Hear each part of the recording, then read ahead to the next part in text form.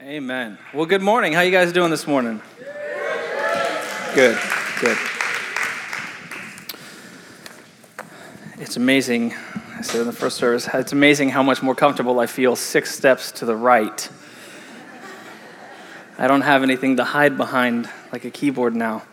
It's interesting. Well, let's jump right into it. This month we've been going over the marks of a church. And these are things that define us as a church, things that are there to help us to stick out and be different. And today we're going to speak about worship, as you probably assumed by me standing here. So we're going to go over worship, not just musical and singing, but other ways to worship God, other things that he's called to worship him in. So let me just start with where worship began in my life and when I first felt the call to it and the first noticeable impact it had on me. It was over 20 years ago when Pastor Peter first came to the United States, and he began leading worship, and he would alternate weeks doing worship, and I hated it.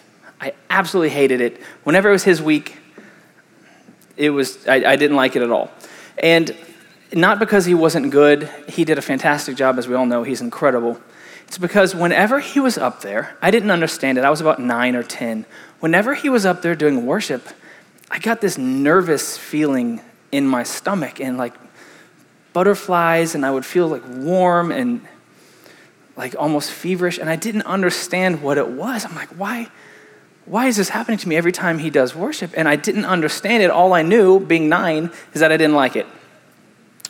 So a few years go by, and then I realize that those are different ways that the Holy Spirit calls you. And it was beckoning me, it was calling me, it was trying to draw me in to worship. And I didn't understand it. And so I just decided I didn't like it, and I didn't want anything to do with it at the time, being 9. But that being said, as we go through this teaching today, or if you're in worship or you're doing these other ways of worshiping God, and you get that feeling, you get that nervousness, the almost feeling flush, the butterflies, do not ignore it. Don't run from it. It is the Spirit calling you, beckoning you. Just say, hey, I'm here. What will you have me do? What do you want? I can feel you pulling on my heart, so what would you have me do?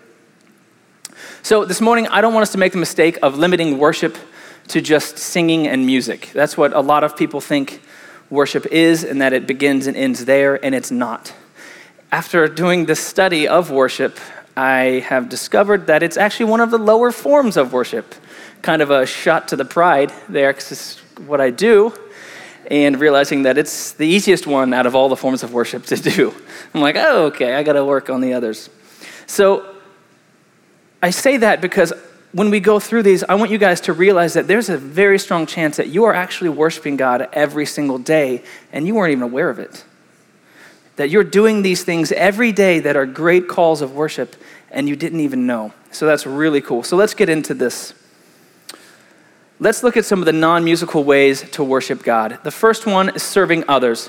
We went over this last week at length, so if you did not hear the sermon last week, please go online, go on our website, listen to it. It was an incredible teaching, and it was all about serving others and how to be a part in the body in that way. So the second one is sharing your faith.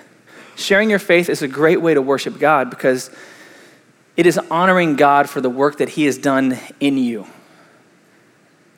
It is acknowledging that he has changed your life and sharing it with someone else. That's a great form of worship. The third thing is sacrifice, putting your needs, desires, and passions behind the needs of others. That is a powerful, powerful form of worship. Hebrews 13:15 says, through Jesus, therefore, let us continually offer to God a sacrifice of praise. Continually sacrificing.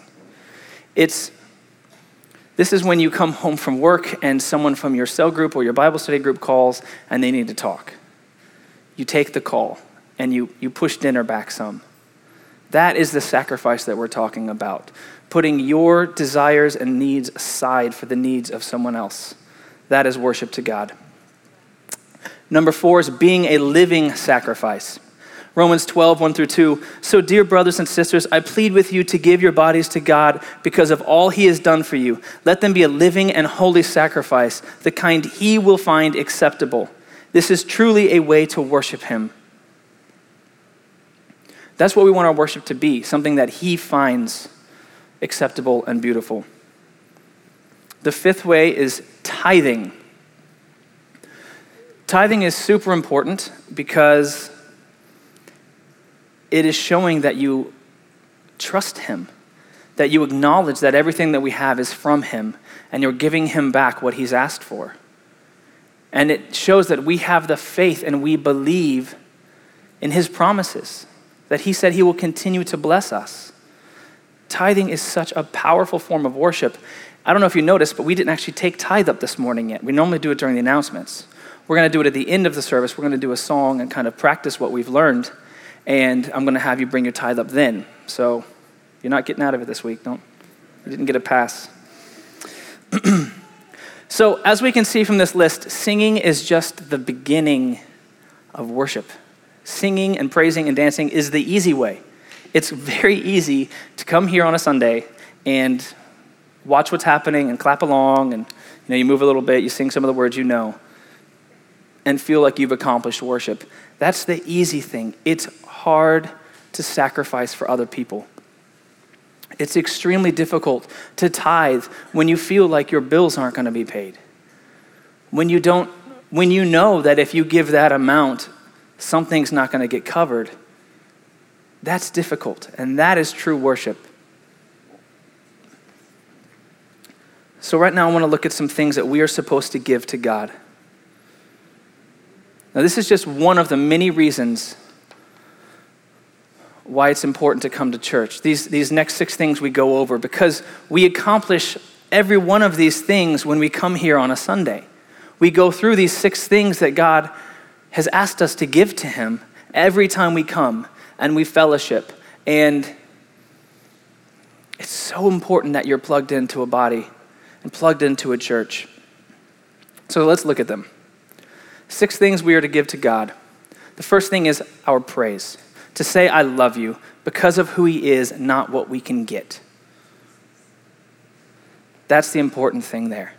Not to praise him because we need something out of it. Repentance. To say sorry, which requires us to deal with our pride. Now, I've gotten pretty good at saying sorry. I've been married for a while now. 9 years, almost. Almost 9 years, that's crazy. And you just kind of walk in the door and you're like, hey, I'm sorry. And you just move forward from there with the rest of your night. It makes it easier. And then she points out, that was a fake apology. That was prideful. You need to deal with that instead. And then it hurts and you get mad and then it just, whatever, it all falls apart. So one of the reasons we come here is to repent, to honestly say that we're sorry. That requires us to deal with our pride. That requires us to measure ourselves against a standard that God has set. Number 3 is prayer for others, to pray on behalf of those who can't or won't. God has called us to do that, to go to him in petition for others. Another is prayer for ourselves. God is our Father, and he desires to provide for us. He's a good and loving Father, and he wants to provide for us what we need. It's not always what we want, but he wants to provide for us what we need according to his plan for us. The next is devotion and obedience. Putting yourself at God's disposal and getting our instructions. I love that we worship, we come together on Sunday because it's the first day of the week. And we're looking ahead at the week and worshiping God and saying, hey, we give this week to you. Now, the Jewish tradition is they meet on Saturday, and it's all very retrospective. They look backwards. They want to thank God for what happened over the week. But I like that we are looking forward to the promises of God, and we're looking forward to what he's going to do in our life. That's another reason we come here. We give our morning on the first day of the week. The 6th, and what I find extremely important, is to give our thanks. Being thankful to God is might be the only thing that we can give him that he didn't give us first. Everything we have is from him. Everything that we will ever have is from him. But he has given us free will, and we can choose what we say and what we do. And when we choose to be thankful, it is truly from our heart, and it is something that we can give him that he didn't give us. It's very powerful. Now, as far as the music is concerned, it's no mystery to me that during a worship service, people are totally and fully invested by the last song. Most people think it's because they like the slow songs, it's the melody, it's the harmony. The slow songs speak to me so much. That is some of the case. I think the majority of the issue is that people come not prepared to worship. We have not prepared our spirit, like John says, to worship in spirit and in truth.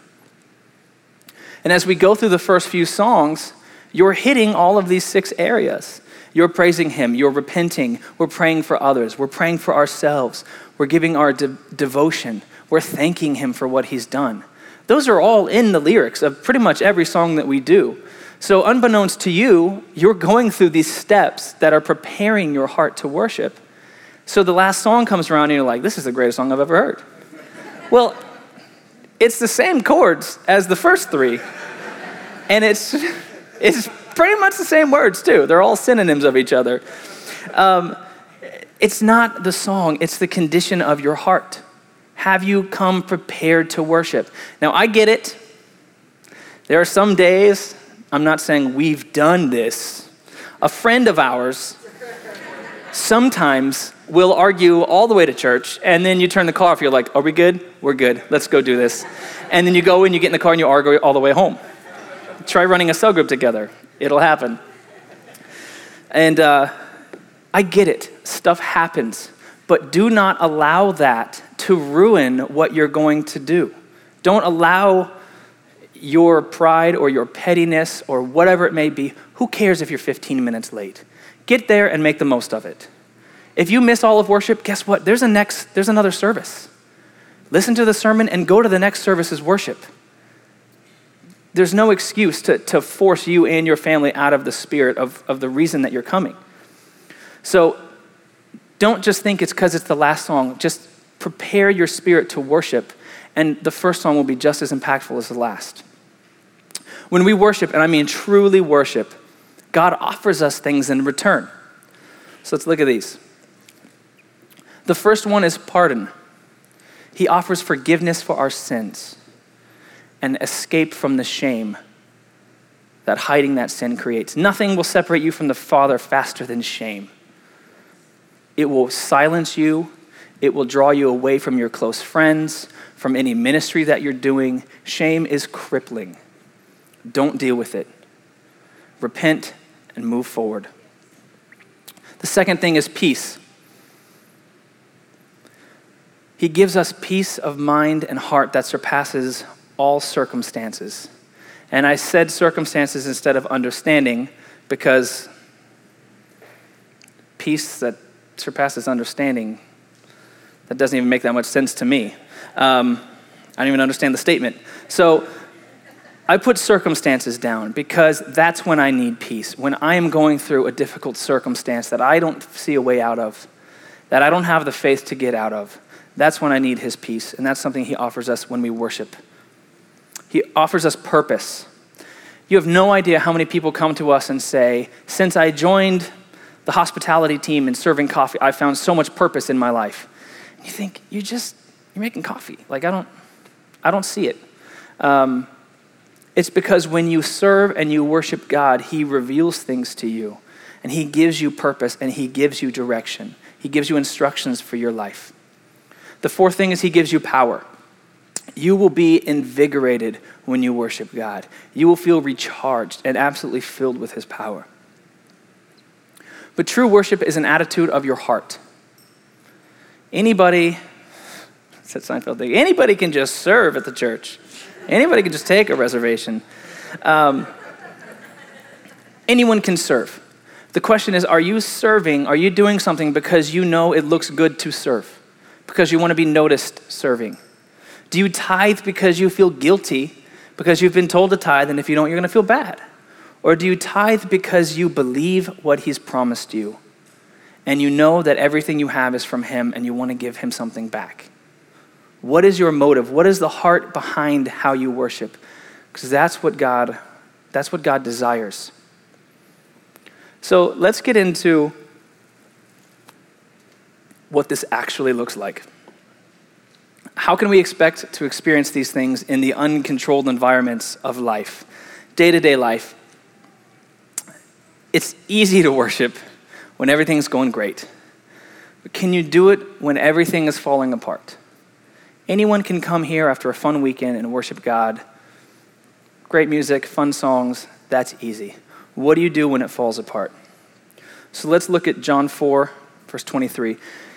Yet a time is coming and has now come when the true worshipers will worship the Father in spirit and in truth, for they are the kind of worshipers the Father seeks.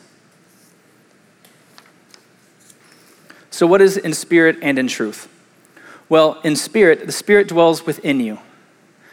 When you accept Jesus Christ's death on the cross for your sins, and this means that we are not worshiping by our own strength, but we're worshiping in his victory. That's what this means, in spirit and in truth. And in truth, well, Jesus is the truth. Worship must go to the Father through his sacrifice. He is the way. He's the truth. It must go through him to get to the Father. So I ask you again, can you worship when everything seems to fall apart?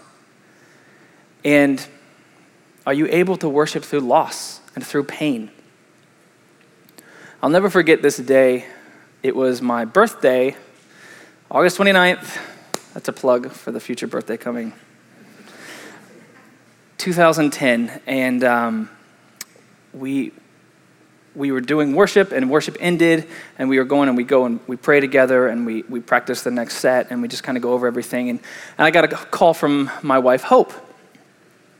And you know how you have those days where you just kind of feel like something's off? You don't know exactly what's going on. It was just off.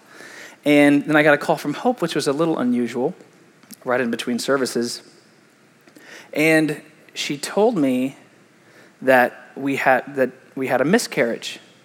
And I have no idea how long we'd been pregnant for, but we had it all planned out, man. We'd picked names, and you know, you already have their spouse picked out in your head, and their future, and their everything is all planned out in your mind, and it was all ripped away.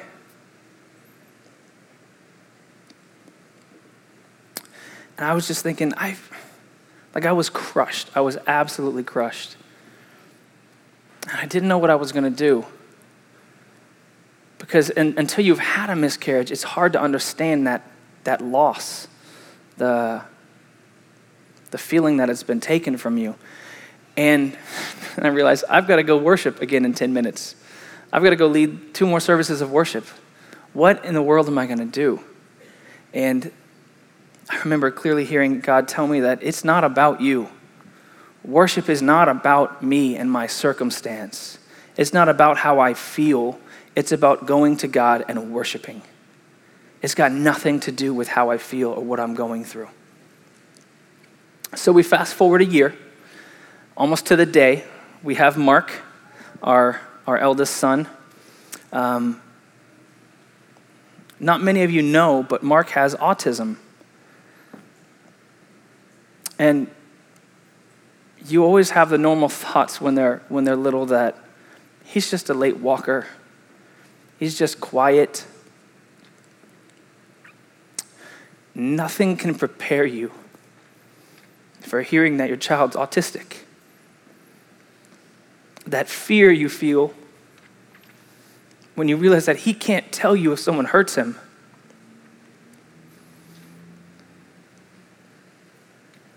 That knowing that more than likely he is facing a lifetime of being made fun of. And this is something that he can't run from. You know, the thoughts of, is he going to get married? Is he ever going to have a family?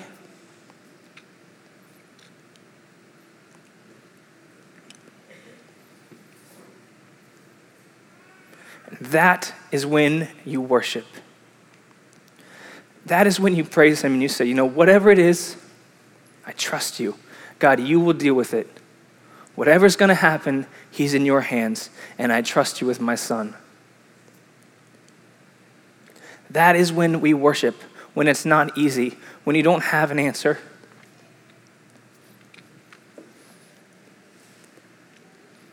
I want to look at this scripture. It's about the Samaritan woman at the well. Excuse me. And it's in John chapter 4, verses 7 through 24. I'm going to read through it kind of quickly, so please just follow along. When a Samaritan woman came to draw the water, Jesus told her, "Will you give me a drink?"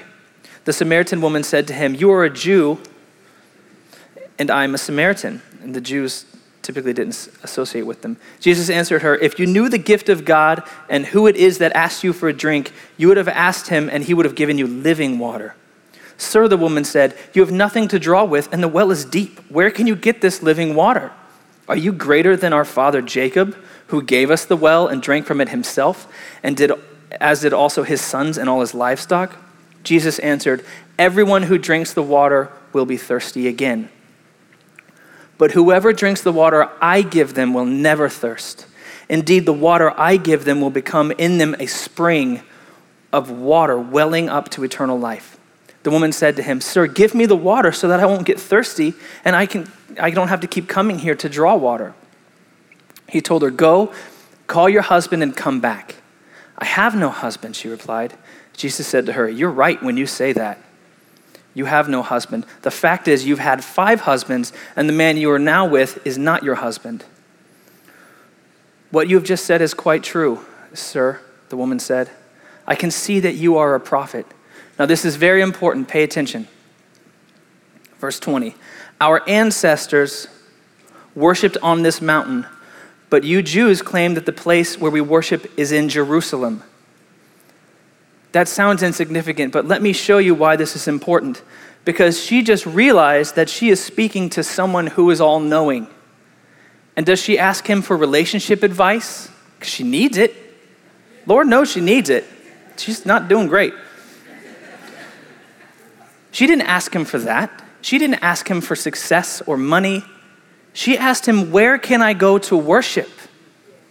Please, you know it all. Tell me where to worship because I've been doing it here and they say it's there, but I need to know where to worship." She saw what was important. "Woman," Jesus replied, "believe me, a time is coming when you will worship the Father neither on this mountain nor in Jerusalem. You Samaritans worship what you do not know, and we worship what we know, for salvation is from the Jews. Yet a time is coming and has now come when the true worshipers will worship the Father in spirit and in truth, for they are the kind of worshipers the Father seeks. God is spirit, and his worshipers must worship in spirit and in truth." Now, before Jesus died on the cross, they had to set up temples for God's presence to come dwell in. And these were the only acceptable places for God's presence. You and I would not be allowed in there. There's not a chance. They wouldn't let us near it. That's just how it worked back then. We would have to go through very specific rituals with very specific sacrifices, take it to the temple, give it to someone, and he would go in, he would prepare himself, go behind the curtain, and sacrifice it to God in God's presence. We were not allowed to be in God's presence back then. When Christ died on the cross, it says that the curtain in the temple was torn in two. And he himself said, "Someone greater than even me is coming after I die to be with you." That curtain was torn, and now his spirit lives in us. We are the dwelling place that his presence lives. The temple of worship is now in our heart, and the only sacrifice that we need is to be broken and come to him. That's what we need. That's how we come to him now. Deuteronomy 14:23. "Bring the tithe to the designated place of worship, the place the Lord your God chooses for his name to be honored." The place of worship the Lord chooses for his name to be honored. We are now the place the Lord has chosen for his name to be honored. It's in us. We are the temple of worship. If his Spirit lives in you, we are where his name is honored. This is why it's so important that we cry out for those who've yet to find him, who can't cry out for themselves. This is why it's so important that Hope and I cry out for our son Mark, who can't. That we take him into the presence with us. Now I'm going to have the band come up and we're going to play a song and allow ourselves to worship. But we didn't collect tithe today because I'm going to have Pascal bring the tithing baskets down and put them up front because it is worship. It is worship. So as we play this song, please, if you brought your tithe this morning, come down front, grab your spouse, bring them down front and worship together as you give your tithe. If you tithe online, congratulations, you're tech savvy. Come down and symbolically give your tithe. Come down with your family and pray as a family and worship as a family. This is so important. We cannot miss this opportunity. Wherever you are in your spiritual walk, in your worship, that's not my business. I just want you to take the next step. Whatever it is, take one more step closer to God. If when we normally play music, you're sitting there hanging out in your seat, just stand. I'm not asking you to come get on stage. Just stand. If you normally clap, sing and clap. Whatever you do, take the next step and show him how much you desire to be closer to him.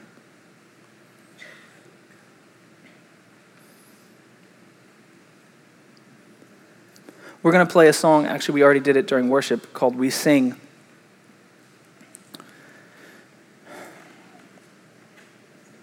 And I really believe that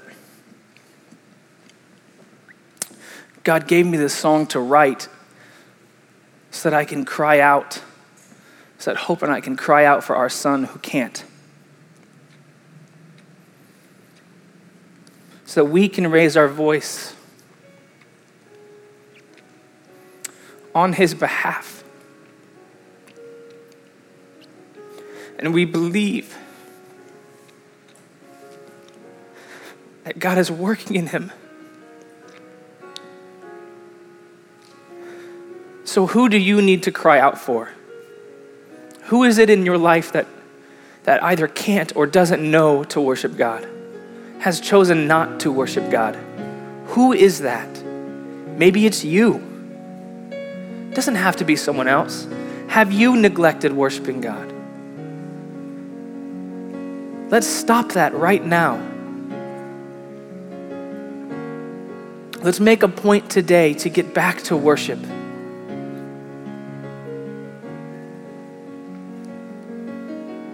Do not miss this opportunity. So please, I just encourage you, do something more. Take another step and worship God. So we're going to start the song now, and please, if you have your tithe, bring it down. If you tithe online, please come down front anyways, and just pray, just come and worship.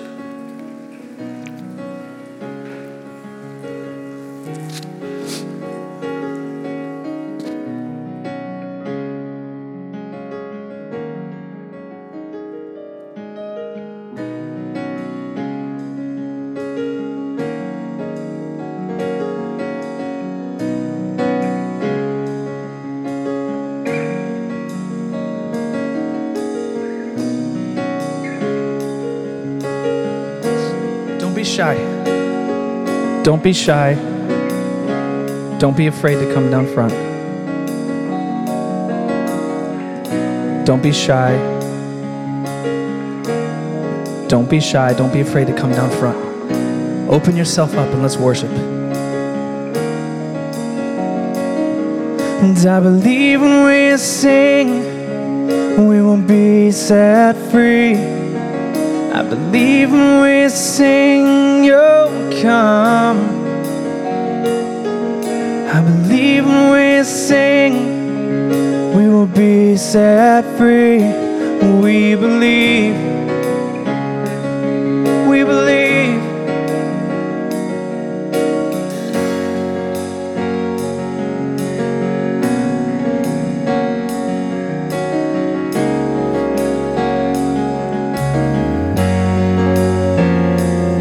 And my faith will be a witness, and my family will be saved.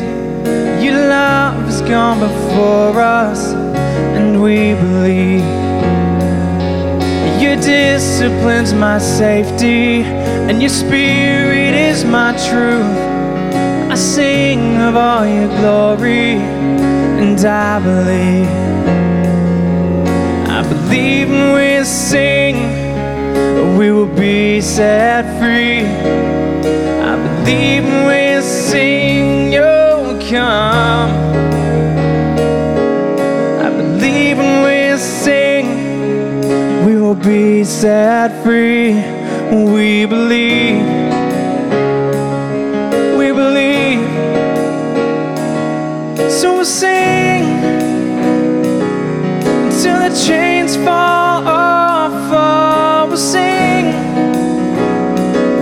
so they know what you've done. Oh, we'll sing till the walls come down. Oh, we'll sing. We sing.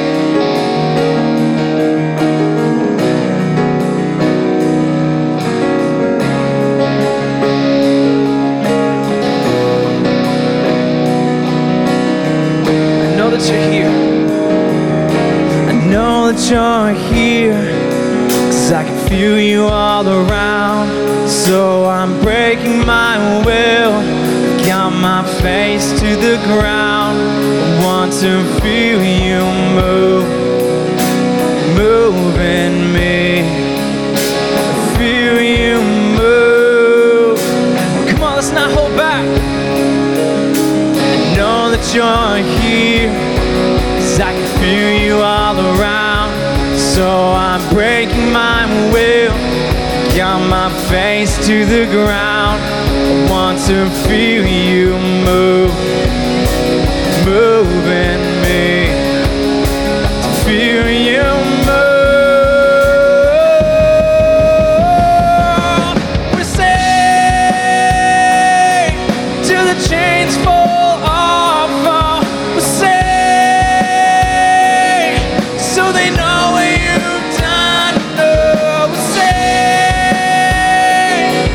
till the walls come down. Oh, we say, oh, we say till the chains fall off. Oh, we say